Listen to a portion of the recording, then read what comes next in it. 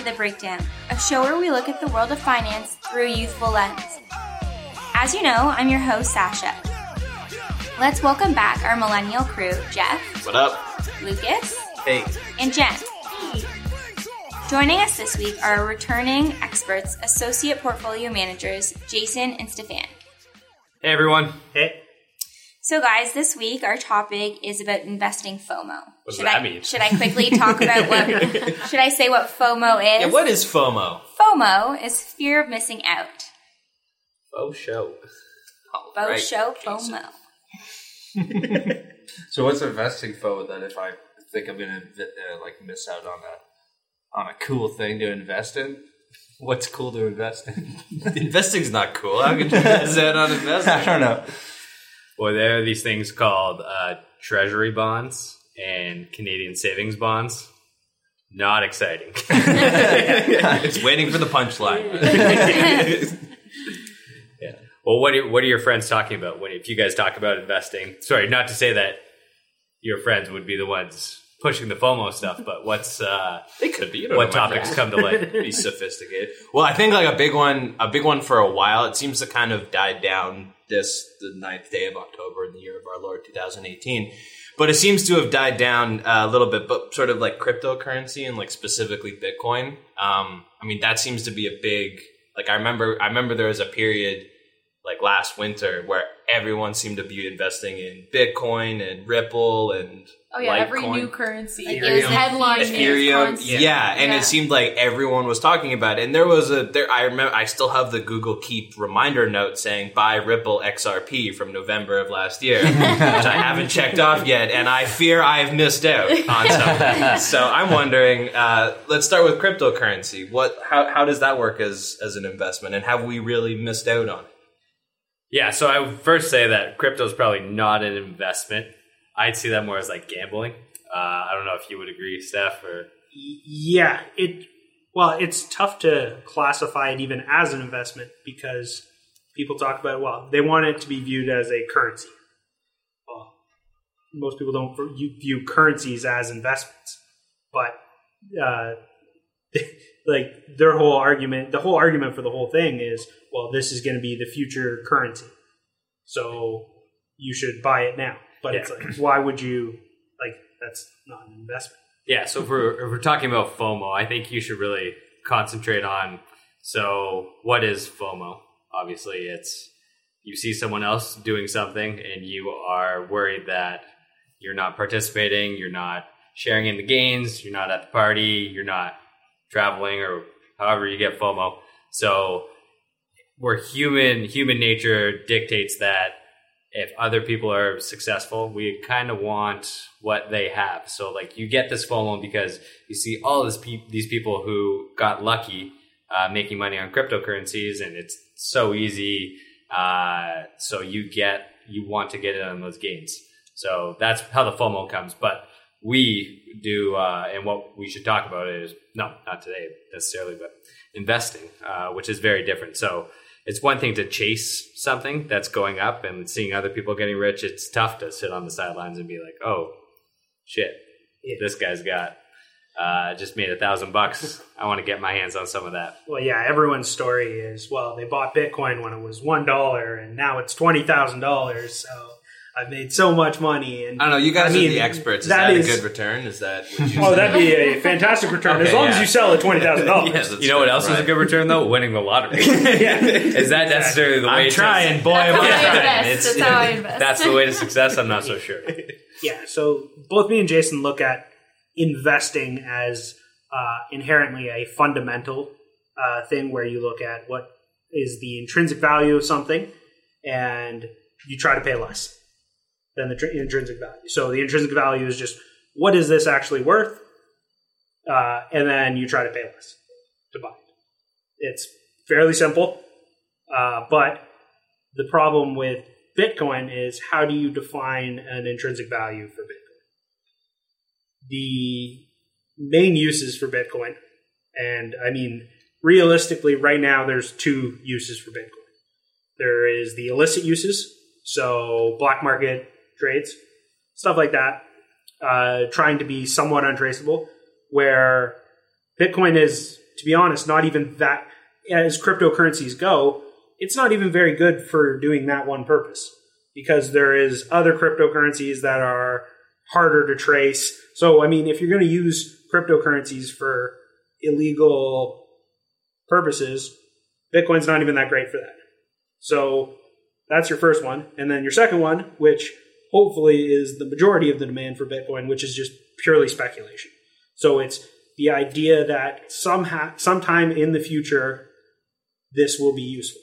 And the way that people portray this is, well, this is going to be the currency of the future.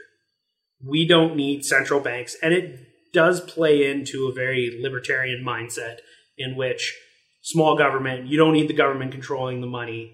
So we're going to have a finite supply, and it's all mathematically based. And from there, we're going to be able to derive a value for a currency. Well, the problem is when you have something based almost purely on speculation, is it's extremely volatile. So the price swings are huge. I mean, it's 6,000 now, and it was 19,000 not that long ago. Like, that's whatever, 75% or 70% down in the last 9 months. Like, that's an enormous amount of volatility for something that you're trying to portray as a replacement currency. Yeah, and I wouldn't say it's an investment. So when you look at investing, you want to value something. So typically you have traditional companies. So say you have like a tire manufacturer, and for every year for the past 20 years, say it's made $1 million in cash flow a year. So it's very stable. Maybe they had a little bit of growth. You can value that $1 million because at the end of the day, you get access to that $1 million. So some people might value that at 5 million. Some people might value it at 20 million. That's subjective, but there's real money coming in. That's a real business. They're selling tires and they're getting cash flow in. On the other hand, you have these cryptocurrencies where you can't really put a value on it. It doesn't produce anything. Who's to say it should be worth $100 or $20,000? The last person who bought some is who to say how much it's worth. So sure, you want to buy things low and sell them high. So that worked out in crypto.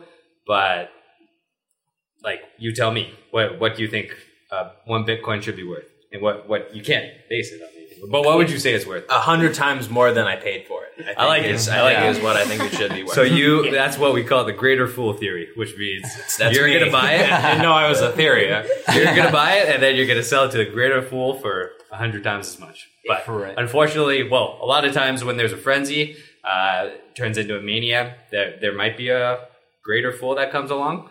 But if you're the person who buys at the highest, well, unfortunately, you have a bad label on yourself.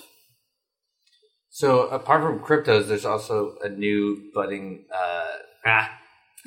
cannabis industry. Fine. Yeah. Nice. That is a bunch of people, like my friend's parents said that they put some money into investing into the overall weed business that's coming about. What kind of risks are there towards like investing in something that's so new, so fresh, and maybe isn't all like the whole infrastructure isn't figured out yet? Well, again, it's not tremendously different than even crypto in the sense that it's all speculative, because it's all based on right now, I don't think there's any marijuana companies that are producing cash flow, like positive cash flow. They're burning money. But there is a way to it. Like they're going to be making money. Yes. Yeah, so the idea is fad. At some point in the future, these companies will make money, right? So that's fair. Mm-hmm. I have no disagreement with that. The problem is when you look at how much they're worth now. So or even like you should look at how much they're going to be worth in the future. But how do you know how much they're going to sell? Who's going to win? Who's going to lose? Yeah, there's so much uncertainty there that it's impossible to pick winners and losers. It really is completely impossible to say this guy's going to win, this guy's going to lose. You're really guessing, and to that extent, because you don't know, the government is changing regulations almost every day.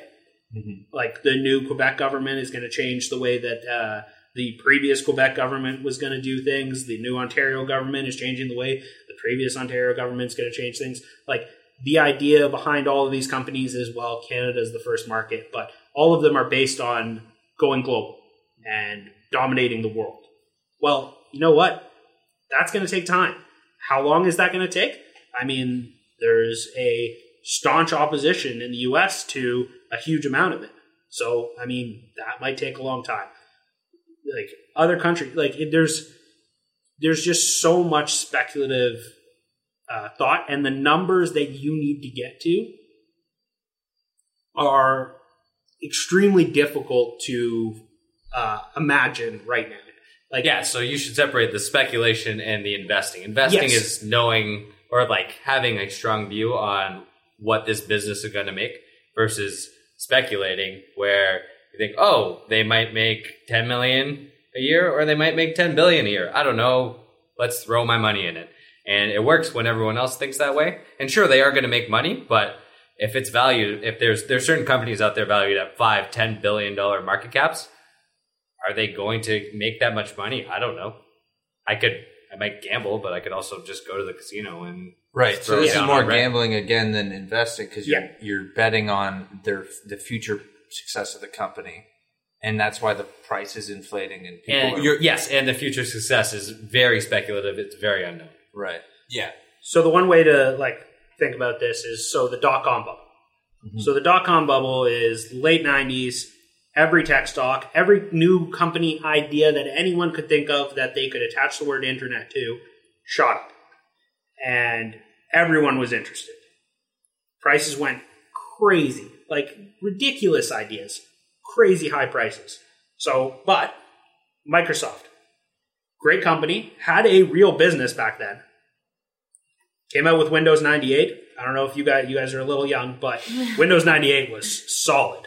It was huge improvements. You still run that on your Yes. laptop, right? I wish they got me on this It works 2010 Yeah, or it works whatever. better than the Yeah. new Windows.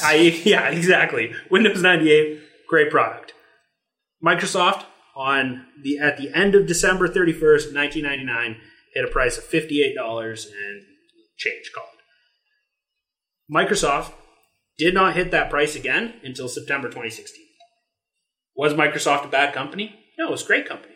But if you bought it at the end of 1999, you paid an enormous speculative premium. It's a great company. No one's questioning that. But it took you almost 17 years to make your money back. And you probably did better than many other ones. So there's all these like and that's .com, probably. I mean, yeah. Microsoft's one of the largest companies in the world right now. That's one of the best .com investments you could have made, but it still took you almost 17 years to get your money. and so that one did well over 20 years, but there's so many that went bankrupt. So they came out with the idea of, oh, I'm going to sell cat collars. I'm going to sell them globally. So $1 billion. $1 billion valuation. Yeah. We go, okay, well, let's take a step back. How much money can you actually make from selling cat collars? So what I want to know is, are there any investments that I'm actually missing out on? Like that I should be investing in? I'm 25, turning 25. Like it's just a no-brainer investment. Sorry, I also just want to clarify that I meant like things like leashes for cats and not like a illicit like phone company or something. Not like we're in that. Sorry. I don't want to get in trouble. We could talk about crypto kitties. Crypto kitties. Oh, now that's a solid investment. It's not, though. Please don't take that seriously. So sorry, the question was, what should you invest in right now as a 25-year-old?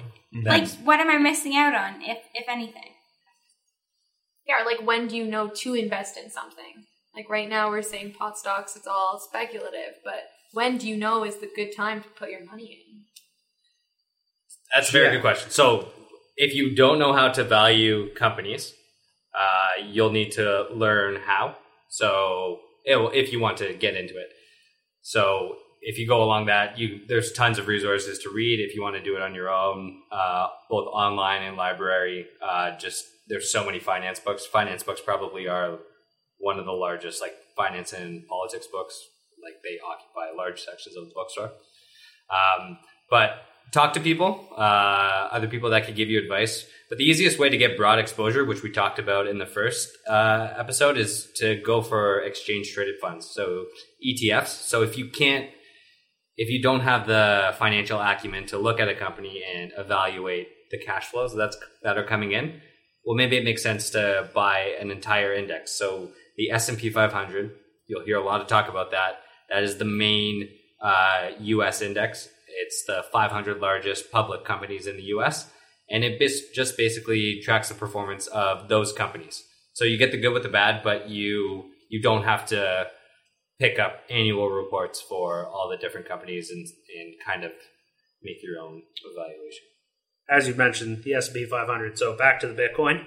So Bitcoin, at its peak price, had a market cap of about $560 billion, which puts it about the fourth largest company on the S&P 500, which right now is Berkshire Hathaway, which is Warren Buffett's investment vehicle. So, I mean, that's a massive, massive company. But, like, would you rather have a company that that produces an enormous amount of cash flow, owns railways, owns power, owns insurance companies, owns parts of banks, owns huge amounts, owns parts of Coca-Cola? Or you would have Bitcoin on the idea that someday in the future, someone will want to use it as a currency, right? Like, it's the amount of potential that you are giving up in today's cash flow generation is extremely high in something that's extremely speculative. Yeah. Right. So something like the Simply Feet 500, whatever you call it. S&P. S&P. Okay. Standard & Poor's. The S&P 500 Simply 500. As an ETF is like something that you are missing out on now. If you have money to invest, you're missing out not investing. It is the most generic set of 500 large U.S. companies. So does that which mean, are all fairly global in actual business. So I don't know I can't remember if we talked about this on another podcast, but is the idea that you're kind of spreading out the risk among those 500 companies? Absolutely. And you are, because they're the biggest 500, you're kind of assuming that they're well managed, generally speaking, and obviously if some go down, others will prop it up. So is the FOMO then really more of a fear than an actual reality? Because the ability, it seems almost like it's kind of luck in some respects to get a specific company in a speculation, let's say Aurora Cannabis or something like that. Yeah. And to invest money in that now versus being 40 years from now, this could be worth 100% of what I put into it, but it could also be worth nothing. Yeah, I mean, it depends if you have an insight and you can look at, Aurora Cannabis, if you think that 50% of the world's population is going to start imbibing in cannabis, smoking weed, and everyone's going to buy it. You smoked before this podcast. and everyone's going to buy it from Aurora. It's probably going to be a good business. So if you have that insight, have at it, Haas. Go get it. For Coca-Cola, if you look at Coca-Cola example, if you looked at it in the 70s and thought, okay, well, this is a really good drink, everyone is probably going to like this. They're going to expand globally. They're going to sell a lot of bottles of pop. Well, I think that what they make now is going to grow a lot. So I'm going to invest in that. And that would be a good, so long as you can get it at a cheap price, it's a good rationale. But if you look at Coke now, okay, how much growth is there? We see people in North America are drinking a lot less Coke, but people in more of the developing world are drinking more Coke. They also have other products. So you have to look into that, think about the dynamics, think about what's going to happen to those cash flows. So are they going to grow? Are they going to not grow? And that's tough to do. But if you're able to do it and you have a good insight, you see Lucas is, I see him drinking 10 cans of Coke a day and all his friends are too. Maybe you have a different view and you want to just get that one company, that one stock. So you invest in that. So, sorry, I just totally forgot what I was going to say. So then the fear of missing out that you have, should should you turn that fear towards like kind of research, or is there a way to research something that maybe is speculative that you could have a good grasp on, or is it kind of could be anything? Definitely never going to discourage more research into things. So that's always Like for yourself as well, or for... Oh, snap. it's always a positive. I'm just going to blow right by that.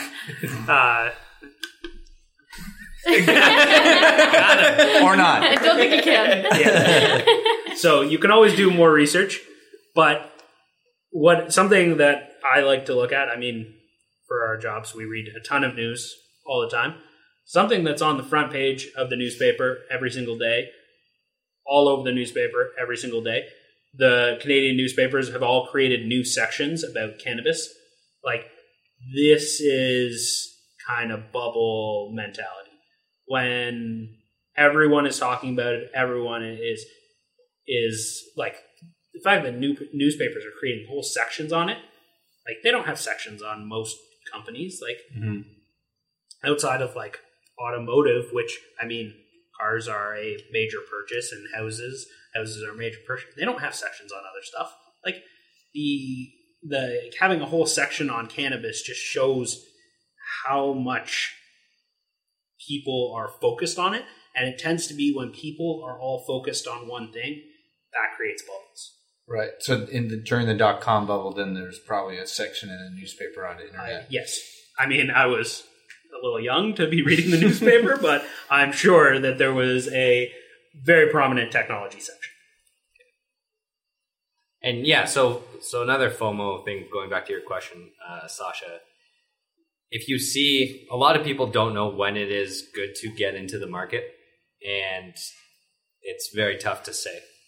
Like, very few people can do it, and the people that can are probably just lucky.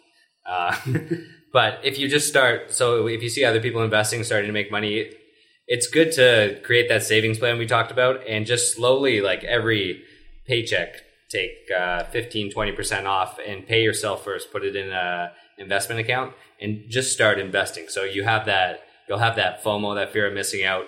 But if you look over a long period of time, it doesn't matter if you bought a stock like Microsoft. That's a bad example. That's a bad company.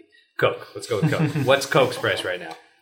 I hope No Microsoft idea. doesn't listen. I have Microsoft's price right now because I've written it down. Okay, so let's pretend it's $80 now. In 1970, if it was $1 or $2, once it went up to $2, you might have seen, okay, all my friends bought it at $1. I'm getting in high if it's $2. But if you think it's a good quality company, you put some money aside and you're going to hold it for the next 30 years.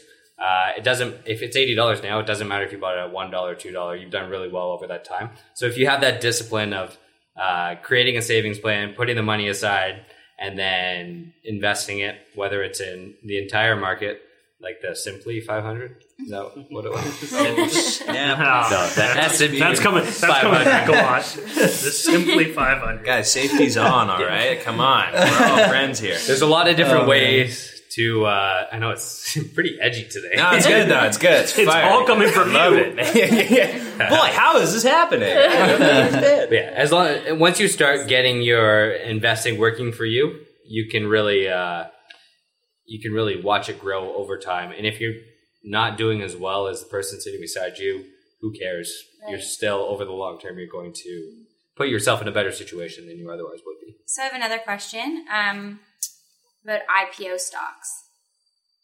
Okay, so that's something that a lot of people they get excited when there's new companies coming out, especially now where most of the companies that are IPOing are tech companies that everyone's heard of. Mm-hmm. But just because they're coming public doesn't mean, a lot of them are also becoming public companies when they don't make any money. And a lot of them don't have plans to make any. For some of them, forever.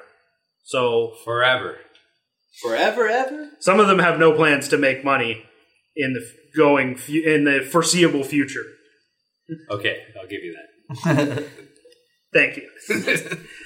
So, but a lot of people like to get in on what's new, and because up until somewhat recently, it was very hard to get access to these companies while they were private. when these companies become public, there tends to be a huge speculative demand. So they get priced, they tend to rise very quickly, and then eventually over time they settle out where they probably should. So some examples, GoPro. I think they IPO'd in, I believe, 2014. And they IPO'd at $24. So at $24 a share, I mean, when they IPO'd, everyone had heard of them. They were a fully functioning company. They were actually, I believe, making money, which is somewhat rare for recent IPOs at least.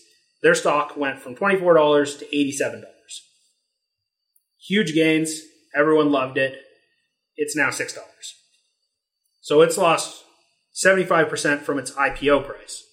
Not even from its peak price. It's lost over 90% from its peak price. But that it just shows you how the speculative demand can be crazy. Now, some people will tell you that they bought at $24, sold at $87, and I'm sure people did that. There's also people that bought at $87 and still hold it now at $6. So was it ever worth $87? Probably not. It certainly didn't have cash flows to support an $87 valuation. It was the hype, right? Yeah. And the reason companies lose money when they're so young is because it costs a lot of money to expand. So GoPro probably, I don't know the story that well, but probably had a great product, started selling cameras in California or wherever Surfer Dude was from. And California's a safe bet. yeah, safe bet. And they probably wanted to do a global expansion, so you obviously have to pay for manufacturing, you need to pay for people, you need to pay for marketing, everything to make it to go from a local to a global brand. So that costs a lot of money. So the idea is that you spend a lot of money up front, now you have that global presence, and now you're selling these action cameras everywhere in the world. Or at least that's what the story that they tell people. Sometimes it pans out, sometimes it doesn't. Yeah. Another example, Snapchat. Mm-hmm. I'm sure very prevalent among the millennial community. Do you know what that is? Absolutely not. They don't make any money, do they? No, absolutely not. Snapchat. Come is- on. Yeah. So IPO'd at $17. I think the first day traded at $27. It's now at $7.50. Right? So it's lost 56% from its IPO price and way more than that from its first day price. So these are businesses that are very difficult to actually place a value on because they didn't really have any, like when they IPO'd, they didn't have any real way or idea of how they were going to make money. And some of the businesses eventually find ways to make money. I mean, Facebook's found a way to make some money. There's still a huge speculative premium in that. I mean, Google has found ways to make enormous amounts of money, but most of those ways that they make enormous amounts of money, they bought after they IPO'd. So would you never ride that speculative wave? Just take advantage of that small. So Like, can up you in tell me? price? Can you tell me if it's going up or down tomorrow? Yeah, not for free. I mean, if you had a perfect picture of what the price is going to do, yes, you can make a lot of money. But it's so tough. Like it's so Not tough worth the because like risk. Bitcoin.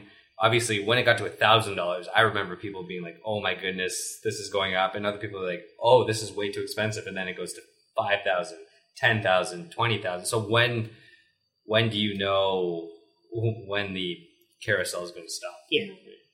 In hindsight, everyone believes that they will be able to pick those points. I guess it's some sort of human nature where you believe that, wow, it went from $24 to, or GoPro, $24 to $87. At $87, I would have just sold there. I would have been happy at that price. Yeah, of course you would have been happy, but you don't know that at $87, it's not going to go to $150. And when it's at $87, you think it's going to $150.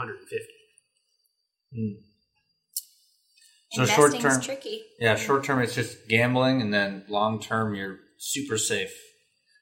Not super safe, but if you Tell me super safe. God damn it, Lucas. Where have you been?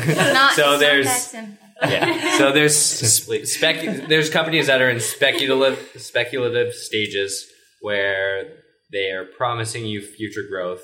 But there's other ones that are boring, just have a bunch of money coming in, like insurance companies, a lot of banks, some tire manufacturers, like car companies. So if you can get those cash flows at a cheap price, then there's more stability. But every industry can be affected. Every industry can change. Like there's companies that are 100, 200 years old that go bankrupt. So they might have made money for a long time, but times change. Would you say then, as a possible way to like manage our investments, would it be wise or prudent to split the amount you're saving for investments and have like perhaps the majority of it follow an index fund like the S&P 500, and then maybe take like a fifth of what you were planning on saving and be like, Aurora Cannabis is going to be the new Anheuser-Busch. I think you want to. Yeah, Guys, I in full disclosure, I work for Aurora Cannabis. Clearly, Is that your new like Google like a little thing that you have in the corner that you said you had for the other one, Bitcoin? It's your A little reminder. alert. Yeah, no, I do. Little Yeah. alert. Reminder was right after the taping of this podcast, just to go and decide to keep buying or sell. But seriously though, like, would you suggest having like the majority of our investments in kind of like a investment like mutual fund, and then perhaps like gambling with a bit of it? I wouldn't consider that part investment. I think you should create a savings plan around your actual investments, and then if you have extra money to gamble on the side, I mean, it's the same thing as if you go to the casino, right? Like that's just entertainment money. Mm. I think of it more as that than it's the same thing as playing the lottery. Like it's. I mean, if it's it very gives- speculative, yeah. make sure it's money that you would be okay to see go up in smoke if things don't work out. But no, if you have that urge, that like itch to do it, don't depend on that performing well. But I mean, if you want to, you have a lot of time to make up any losses, and if you do it with a appropriate size, then like there's no difference than, like Stefan said, going to the tracks or Have fun. betting on the ponies. Have fun with it. All right. Thanks, guys. This is awesome. I think we all need you guys as our investment gurus, investment advisors, Market analysts. market analysts, associate portfolio managers. As long as you keep the beer stock, then we'll be around for a long time. Will do. Thanks, guys.